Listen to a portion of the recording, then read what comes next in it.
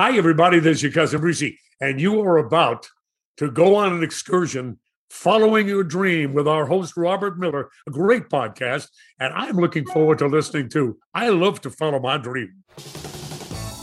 Everyone has a dream. Robert Miller is a musician who had a dream to become a rock star. He followed his dream, and he succeeded. If you're ready to pursue and succeed at your dream, then listen up and get inspired and motivated to take action today. Welcome to the Follow Your Dream podcast. Hi, everybody. Welcome to the Follow Your Dream podcast. I am your host, Robert Miller. This podcast is for all you dreamers out there. Everyone has a dream. Mine was music. Took me a long time to pursue my dream, but finally, when I was in my 60s, I followed my dream to success. So I guess I'm living proof that you're never too old and it's never too late to follow your dream. And this podcast is about helping all of you to pursue and succeed at your dream, whatever it is. I've told you that each episode of the podcast is going to start with a different song of mine that's played under the introduction that you just heard. In this episode, you heard a snippet of my reimagined cover of a song by The Who, one of the great British invasion bands. The song is called I Can't Explain. It was actually their first #1 single. And the version that I played to you was recorded live in Serbia in 2018 when my band Project Grand Slam performed at the Nisville Jazz Festival. And we then put the song along with the rest of our performance on our album, Greetings from Serbia. I'll tell you more about that song later, and I'll play you the entire song at the end of this episode. I chose the song because it's one of the iconic songs of the British invasion era, and my relationship with this week's guest goes back to when this era was still in full swing. My guest is George Schweitzer. George is someone who followed his dream, and it led to a 30-year career and unparalleled success as the head of marketing at CBS, the Columbia Broadcasting System. George led the transformation of CBS into America's most watched network. He led the promotional strategies for a veritable who's who of hit TV shows, including Survivor, CSI, The Big Bang Theory, The Good Wife, 60 Minutes, The Late Show, the Grammys, the Super Bowl, March Madness, and the Olympics. The only one not on this list is Captain Kangaroo. He's won every broadcasting award that was ever created and probably a few more as well. George and I first met in college at Boston University, where we both worked for WTBU, the campus radio station. I was just a lowly disc jockey, but George was the station manager. And back then, we all knew that he would go on to become a huge success in broadcasting, but we had no idea that he was going to accomplish as much as he actually did. George, welcome to the Follow Your Dream podcast. Robert, it's a pleasure to be back with you. We've stayed in touch kind of on and off. We've drifted in and out since our BU days back in the 60s and 70s. But I love how you have followed your dream. And it's remarkable how far we've all come. Little did we know. Little did we know at the time, exactly. When we were broadcasting through the building bones, right? It was the steel buildings. Yes, we were broadcasting. Long before this internet thing, whatever that is. Whatever that is, exactly. So let me ask you, did you always have a dream to be in broadcasting when you were young? Was that your dream? Yes, my dream took a couple of different routes, but my dream was always to be in some form of television production. And in the beginning, it was news. But why? Why was that? How did you pick television? I was just very excited by journalism and the medium. I would watch Walter Cronkite do the CBS Evening News every evening and take notes on the stories and things. I liked journalism in high school. And I just said, you know what? I want to be a newsman. I want to work in the TV business and I want to work at CBS. because that was the gold standard. They invented broadcast journalism and perfected it and carried it on. These were the days, decades ago, when we had very little choice. There were three major television networks, three major news networks, basically, and radio. There's no internet, there's no social media. So you got your news every night for 30 minutes. And that's essentially what you knew until the next day at 7:00 at night. And I had a passion. I wanted to go to Boston University because they had a great communication school. I found my passion, as you indicated, at the student radio station, which to me was my college education. It was far more valuable to me than any class I took. I'm sorry, BU, but that experience was the way it was. And meeting folks like yourself and others of our colleagues and friends who have come and gone and come through there, we all shared that interest. We all brought different backgrounds and things to it, but my passion was that. I was very serious about it, maybe too serious. I was the station manager for a couple of years, and I learned a hell of a lot.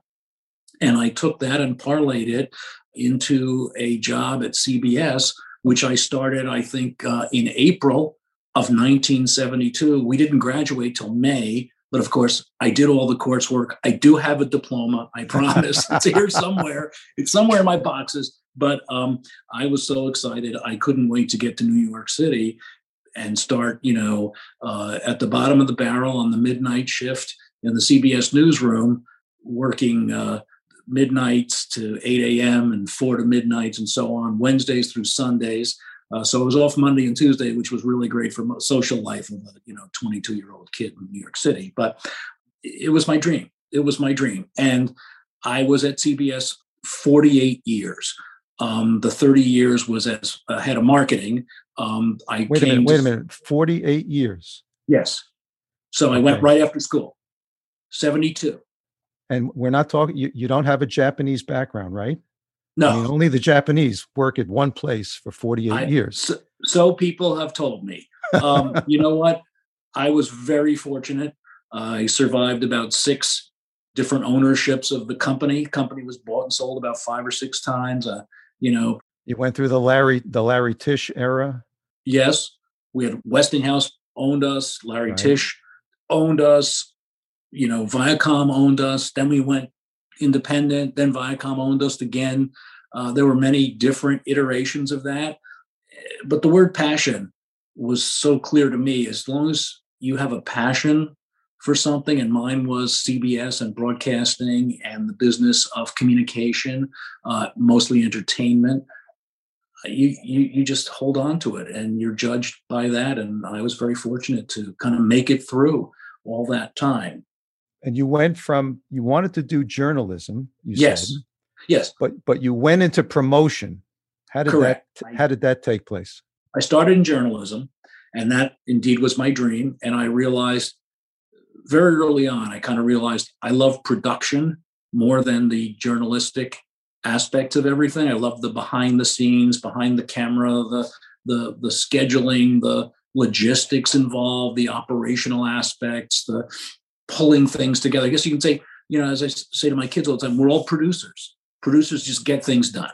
And if you can be a good producer for whatever you're doing, whatever business you're in, that's a gift, that's talent, and that's a saleable talent. And so that's what I did. I was basically a producer. I liked being producer more than I liked writing, and realizing that I wasn't going to make it the whole way to become the successor to any big newscaster, which was fine, because I often also feel it's important to know what you don't want as important it is to know what you want. And that's part of a passion. So my passion was for the business. And because I knew how the sausage was made, it was easier for me to move up at CBS and communicate these things, which is how I ended up in marketing and running the marketing department for 30 years. And I never took a course in marketing. I don't have an MBA. Now, I just want to tell you how our lives diverged completely. Okay. We both went through broadcasting and film when we were at Boston University. You go into CBS and you go right up the ladder. You're there for 30 years as the head of marketing, 48 years in total. I graduate, and the only job that I can get in broadcasting is in the mailroom of WGBH TV, which was the public television station in Boston. Right. And the only way that I could get into the station was through the mailroom. They couldn't care less that I had a degree of any kind. And the deal was I was supposed to spend maybe a month or two in the mailroom, and then I was going to get up into the production end of things, which is what I wanted as well. Mm-hmm. And guess what? It was a time of inflation and lack of movement within the station. And I got stuck in the mailroom for a year. Yeah. And it was only because of that I finally said, I need to find a new career. So you went into CBS, you started kind of at the bottom, you worked your way up, and you became this raging success. I went into the mailroom and I found a new career. And you didn't do too badly. Well, it took me a lot longer than you. It did. You only Yes. spent 48 years succeeding. It took me 48 years to get to the point where I started to succeed. Hey, but you know what? It's all about the journey, I guess, right? Correct. It's all about the journey. And believe me, it was not, overnight took 40 years, so it's not as idyllic as you describe it, but I'll take it. Yes. I've been very fortunate. Now, during that entire time, the world of broadcasting and television in particular changed completely. As you started out saying, when you went into broadcasting, it was 3 networks. That was it. You had 95% or so of the market. Mm-hmm. And, Cronkite was the most trusted man in America. By the way, Right. Did you ever hear his explanation? They asked him one day, what is news? And he thought about it and he said, I can't tell you what news is, but I'll tell you what it isn't. All the planes landed safely. I always remembered that.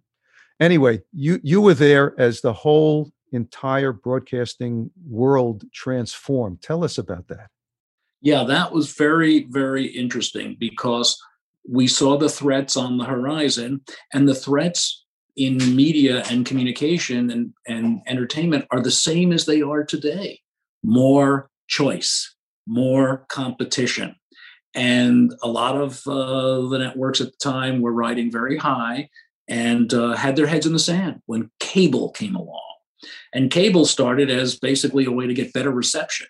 It was basically a cable from an antenna. And that's how it started, as CATV, community antenna television. And it later became, a programming source, and a big one. And all through the 80s, the early 1980s and early 90s, there was a lot of poo-pooing. And, we'll be just fine. Everything's great. And it was a nibble here, a nibble here, a nibble there from these nation cable networks, which were very smartly branded. And that is, they were narrowcasting. They were, there was music television. Okay, you knew what that was. There was the Weather Channel. There was Cable News Network. It wasn't an ABC, NBC, CBS, which is something for everyone, which is what our brands were, something for everyone, big TV network. So that was the beginning of a tremendous change. It took away a lot of advertising income. It split up a lot of programming choice, but it gave the viewer, the consumer, more choice. And I've always been kind of the consumer. I take the context of the consumer. I always looked at my job running marketing, which was the job of getting people to watch our programming, which is essentially what it was. It was not about selling ads. That's the sales department. Those people sold the commercials. I kind of ran an agency within CBS that developed commercials and advertising about our program so that viewers like yourself and millions out there would learn about what they were and they'd be interested in watch them. That was the job.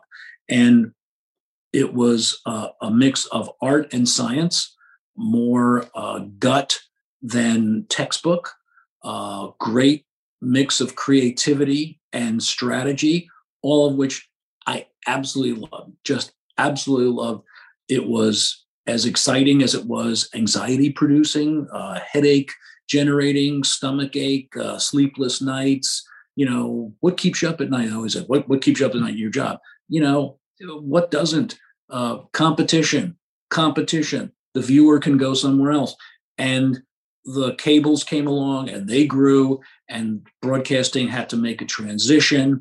And then, our enemies became our friends, and our friends of our enemies were our enemies, and our friends of, all that, the way that all goes, the different business relationships. I don't mean personal friends and them. I just mean business relationships.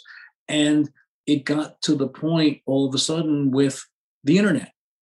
Same thing. And now we see the remote control changed everything, because the remote control gave the viewer more control. Wait a minute. You mean the clicker that we use? The actual clicker. That changed everything. Now, my first remote control was my brother. I would say, Peter, make it louder. Turn it up. Peter, turn the sound. Peter, move that antenna over there. I mean, he was my remote control. I didn't. Did he do a good job? Yeah. Yeah. Okay. That's what counts. So, and I wasn't the only one whose brother was a remote. My brother was my remote control too. Well, there you go. I remember that. Okay. And the clicker, we would call it then share of thumb, because your thumb was basically making the decisions. And that's when surfing became known, channel surfing. Again, this is new to people who are probably watching this who, were born in the last 30 years. But, there was a thing where you just click through and you'd see what was on TV. I have to interject for people that are not as old as we are. Yes. It was actually a time when you had to go up to the television. Correct. And turn a knob on the television in order to get to another channel. Yes. Okay. I mean, now people don't come near the televisions because we're all seated, 8 feet away or whatever. But that actually was the way that you had to do it. So you're right. When the clicker came into being, it was like a revelation. Absolutely. Okay? You didn't have to get up any longer. By the way, let me just interject. I am talking here on the Follow Your Dream podcast with Mr. George Schweitzer, who was Mr. CBS for so many, many years. And I just wanted to let everybody know what we're doing here. Please continue. Okay. So the whole shift in entertainment, home entertainment control went from the network type TV companies to the consumer, when they could have control of when they decide what to watch. And then right after the clicker came the DVR. And the DVR, which was called the VCR at the time, and we put tape in, and, again, something that's changed dramatically. But it basically allowed you to time shift programming. So the consumer was free from the shackles of the TV schedule, which used to be, and you recall back in those days, at 8 o'clock you watch this, at 9 o'clock you watch this, at 10 o'clock you watch this, and if you missed it, you didn't see it again until the summer. Yeah, that was it. Summer repeats. One of my favorite activities when I was younger, every year around the beginning of September, TV Guide would come out with their special fall issue. And the fall issue would have all of the new shows that were coming out. That's it, the fall preview. 500 pages. You talk about TV guides. I collect old TV guides. This is the one from, I don't know when, whatever. I mean, they still have cigarette ads in here, so who the hell knows? But this is the one from 60s or 70s, something like that. Yeah, 70. Yeah, whatever. This used to be, TV Guide was the biggest circulated publication in the world. Okay, regular magazine publication. It's now like nowhere. Yeah, right. Fine. But I mean, this was number one, and for a marketer, for an advertiser like CBS, if you took an ad out here, it guaranteed you ratings, and the ads were very expensive. But that was it. That was what everybody advertised in, and you learned all about the shows. It told you who was in the shows, what the shows were about, what time they Correct. were on. It was for people that were into television back then, and to the whole fall lineups, it was nirvana. Oh, for sure. It was the Bible of television viewing. And people used to plan their viewing by when the TV Guide came on Saturday and the listings started for Sunday. You would sit there and you would read through for the week, and you would sometimes dog ear, turn down the page on days that you had programs you were interested in watching. And people would literally plan their viewing. And we tried to take advantage of that as a marketing technique in the early 90s by using the word more in our advertising: plan, or do this or do that, or make a habit to do this, so that we would try to influence people. I mean, nothing subversive here, but just say, hey, when you're thinking about what to watch this week, there's something good on Thursday on CBS and you ought to give it a shot. And we even looked at the idea of viewing Post-it notes that we could buy as an ad in TV Guide. We called them clicker stickers. And they were like Post-its, and they would have the names of our shows on and say, peel it off and put it on as a tab in your TV Guide. So there are all sorts of different devices and ideas, but yeah, that's gone the way now of search. Well, it's and so has the DVR. I mean, sure. Now the DVRs don't exist anymore. It's like in music, the world changed from albums to CDs. Right. And now if you ask anybody 30 years of age or younger, do you have a CD player? They look at you like you're from Mars, because none of them have them. In fact, they used to offer CD players in cars. Mm-hmm. I don't think you can get CD players in cars any longer. So the whole world of music switched to streaming, unfortunately, which has been a sea change. And in the broadcasting business, so you switched to DVR first. That's now become extinct. You can take your DVR box and just throw it in the scrap heap at this point. And then the world changed once again when things like Netflix and Amazon Prime came in. Talk about that. Well, that's where we are today. And that's, yes, streaming. What happened to the music industry was just a precursor of what happened to the television business. And that is the consumer responds to three things that we call them the 3 C's: choice, convenience, and control. More choice, meaning so much more programming available. More convenient, meaning you can watch it whenever you want, not when we, as the TV network, wanted. And control is that thumb. You're in charge, and don't tell me what I want to watch this at this time, and so on and so forth. And that's what streaming has done. So I wouldn't say we went kicking and screaming into the streaming world, because we knew what it was going to do. And so we worked with it, at least at CBS. We started our streaming business long before the other networks did. We had a CBS All Access streaming channel. We had an app. It's all further developed now and so on. And obviously everyone's in that business. But streaming is basically the nirvana of choice, convenience, and control for the consumer. If you think of a seesaw, or scales, and one side is the consumer and the other side is the programmer, the consumer is now weighting everything, really in control. And by the way, it's great. We just have to learn how to work along with that. Right. Where do you think it all goes? What's your prognostication here? I think that we continue to see personalized entertainment choice. I think we see the platforms continue to grow. But the one thing we don't see is the expansion of your leisure time. So we're all the entertainment choices: music, what your business is; television, entertainment, what my business is; sports, news, any form of what I would call consumer-oriented entertainment and information. It's all competing for your share of time, of leisure time. Okay, so you sleep, you work or go to school, and whatever is left over is leisure. And you could do, that's not like leisure sitting at the beach. That's doing non-work and non-sleep. Right. So, but what are you doing? Could you read? Could you ride a bike? Could you do this? Could you do that? That's what's finite. The program choices are infinite. And that's where it continues to go. But what we're seeing now is fatigue, choice fatigue. People, there's no more TV Guide. There's no more easy way. There's not one universal guide that you can go to if you search the internet or a Roku device or an Apple TV. Everyone's got their grid, their guide. The holy grail is that these companies are chasing is the one universal way to find out about all entertainment choice. Now, Netflix does a very good job.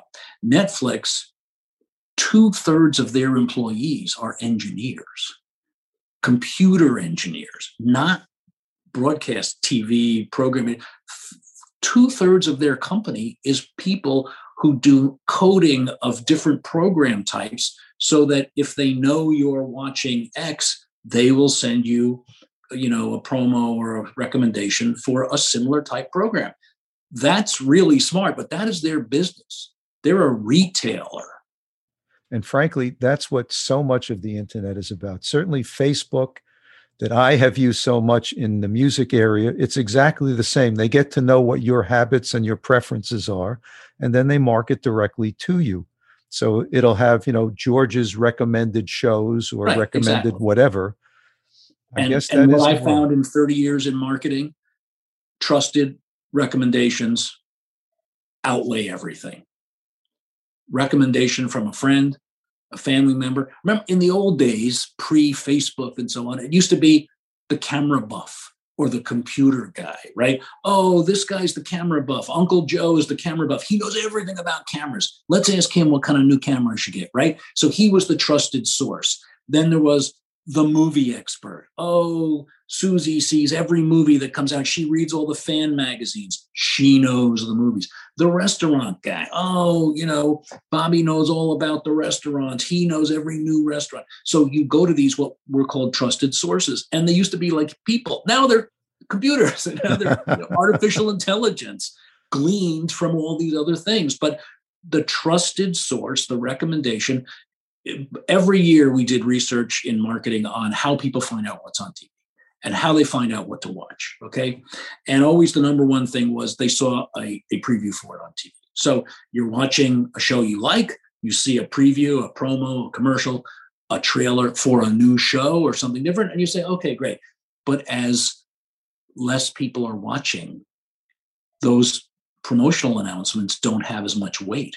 So you have to find this other ways. And that was the biggest problem that I dealt with in my time running marketing at CBS. I was going to ask you you've gone through all of these transitions, starting out with your dream to be in journalism, in broadcasting, and then going into CBS and into the promotional side of things. And again, because this is a podcast about people trying to pursue and succeed at their dream. Correct. And I believe that everybody's got a dream somewhere, and most people just don't get to their dreams. Life tends to get in the way. You're one of the few lucky ones that really followed your dream, and it was there for so long. Mm-hmm. What would you say were the challenges that you faced in terms of pursuing and succeeding at your dream? The thing that I think was really fortunate for me that I see so many people facing today, which is the hardest thing, is getting in the business. Just as you said, you went to the mailroom and you couldn't get out, right? There are many, many more who do that, who end up that way than who end up where I just went. I got a job at the bottom of the line. Why? Because there aren't as many jobs at the bottom of the line anymore.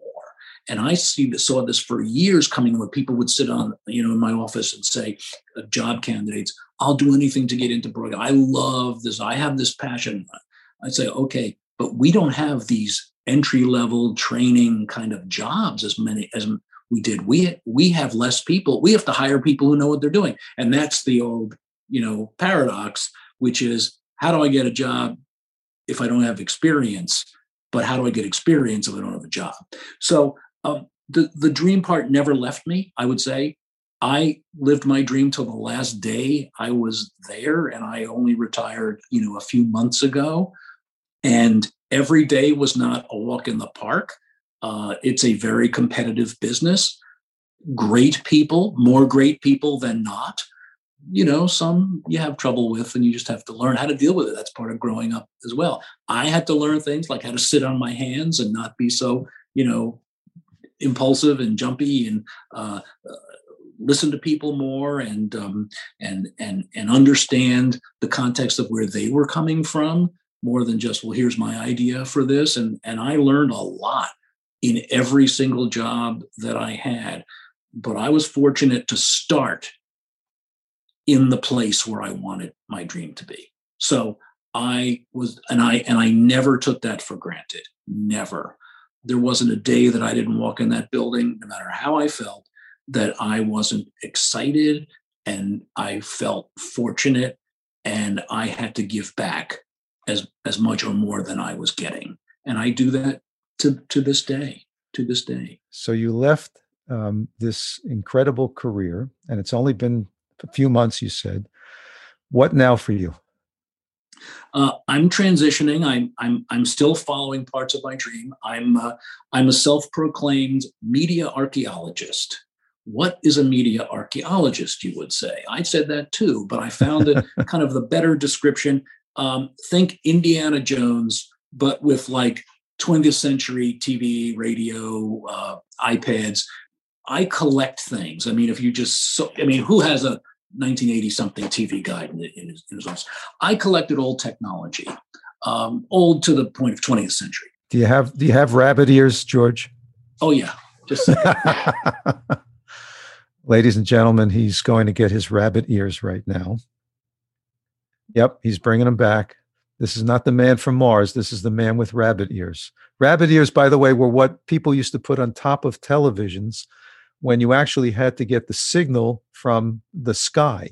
From an antenna. There was no wire to plug in here. Think Wi-Fi without the Wi-Fi. It was TV signal. And the reason why I collect this stuff is because when I got my job in marketing, I wanted to learn from the past, which is what archaeologists do. So I wanted to dig up, in a sense, the advertising and the methods that CBS used in the transition from radio to television. Because as I knew we were going to make another transition, which was to streaming and the internet and social media, I wanted to know how that transition went. So where's the closet where all this stuff was kept? There was none. They didn't keep that stuff. For some reason, moved on. So I assembled it off of eBay auctions and swap meets and old magazines and so on. And I ended up assembling what we called the CBS attic, which was, quite a ton of stuff that really showed the way how media rode the transition between radio and then to television, and then into, it could help us learn from the past. So, I don't exactly, dig with a trowel, but I have curated quite a collection, and my wife will not let me have any more packages arrive at the house. So I have to kind of find a place for them. I'm talking to the Paley Center, the Museum of Broadcasting, and some colleges and so on about. I was just going to ask you, when are you going to open up the George Schweitzer Museum? No, I don't think so. Although the gift shop business wouldn't be bad, but it makes me happy. It just teaches me things, and if we can learn from these things, so I help others who are looking. There's some online groups and so on, and we chat, we talk.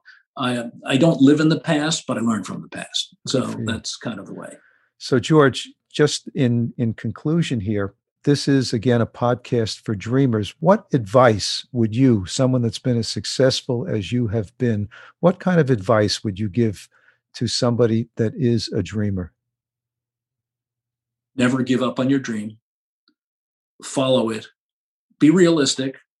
It does not happen overnight. I mean, much to your complimentary descriptions of my career, but it doesn't happen overnight. It's hard work, whatever you want to do. And if it isn't hard work, as they say, then you might not be doing the right thing.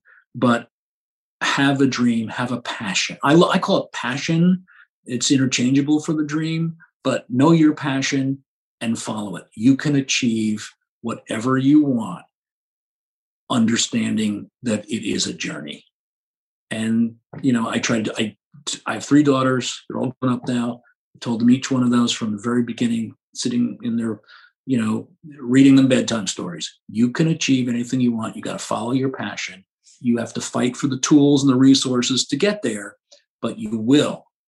And if there's a fire inside you that's burning for something, do it. And as I said earlier also, Robert, it's really important to know what you don't like, what you're not good at, what path you don't want to pursue. So if you take a job or you're trying something for a year or two and you think it's not right for you, good. You've made the decision. now move on to something else. Well, I agree with everything you just said. In fact, part of my dream theory here is that you need to kind of figure out if you're going for your dream, is it working? Mm-hmm. And not every dream will succeed, and that's okay too. It's the act of trying that is the most important thing, because that's where you get the joy and the inner satisfaction.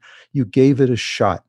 I am of the view that you never want to look back at any point in your life and say, I regret that I didn't do such and such, because we only go around once in life, and you may as well take your best shot. I'd like to thank my guest, George Schweitzer, for being on the episode. You've been listening to the Follow Your Dream podcast. I am your host, Robert Miller.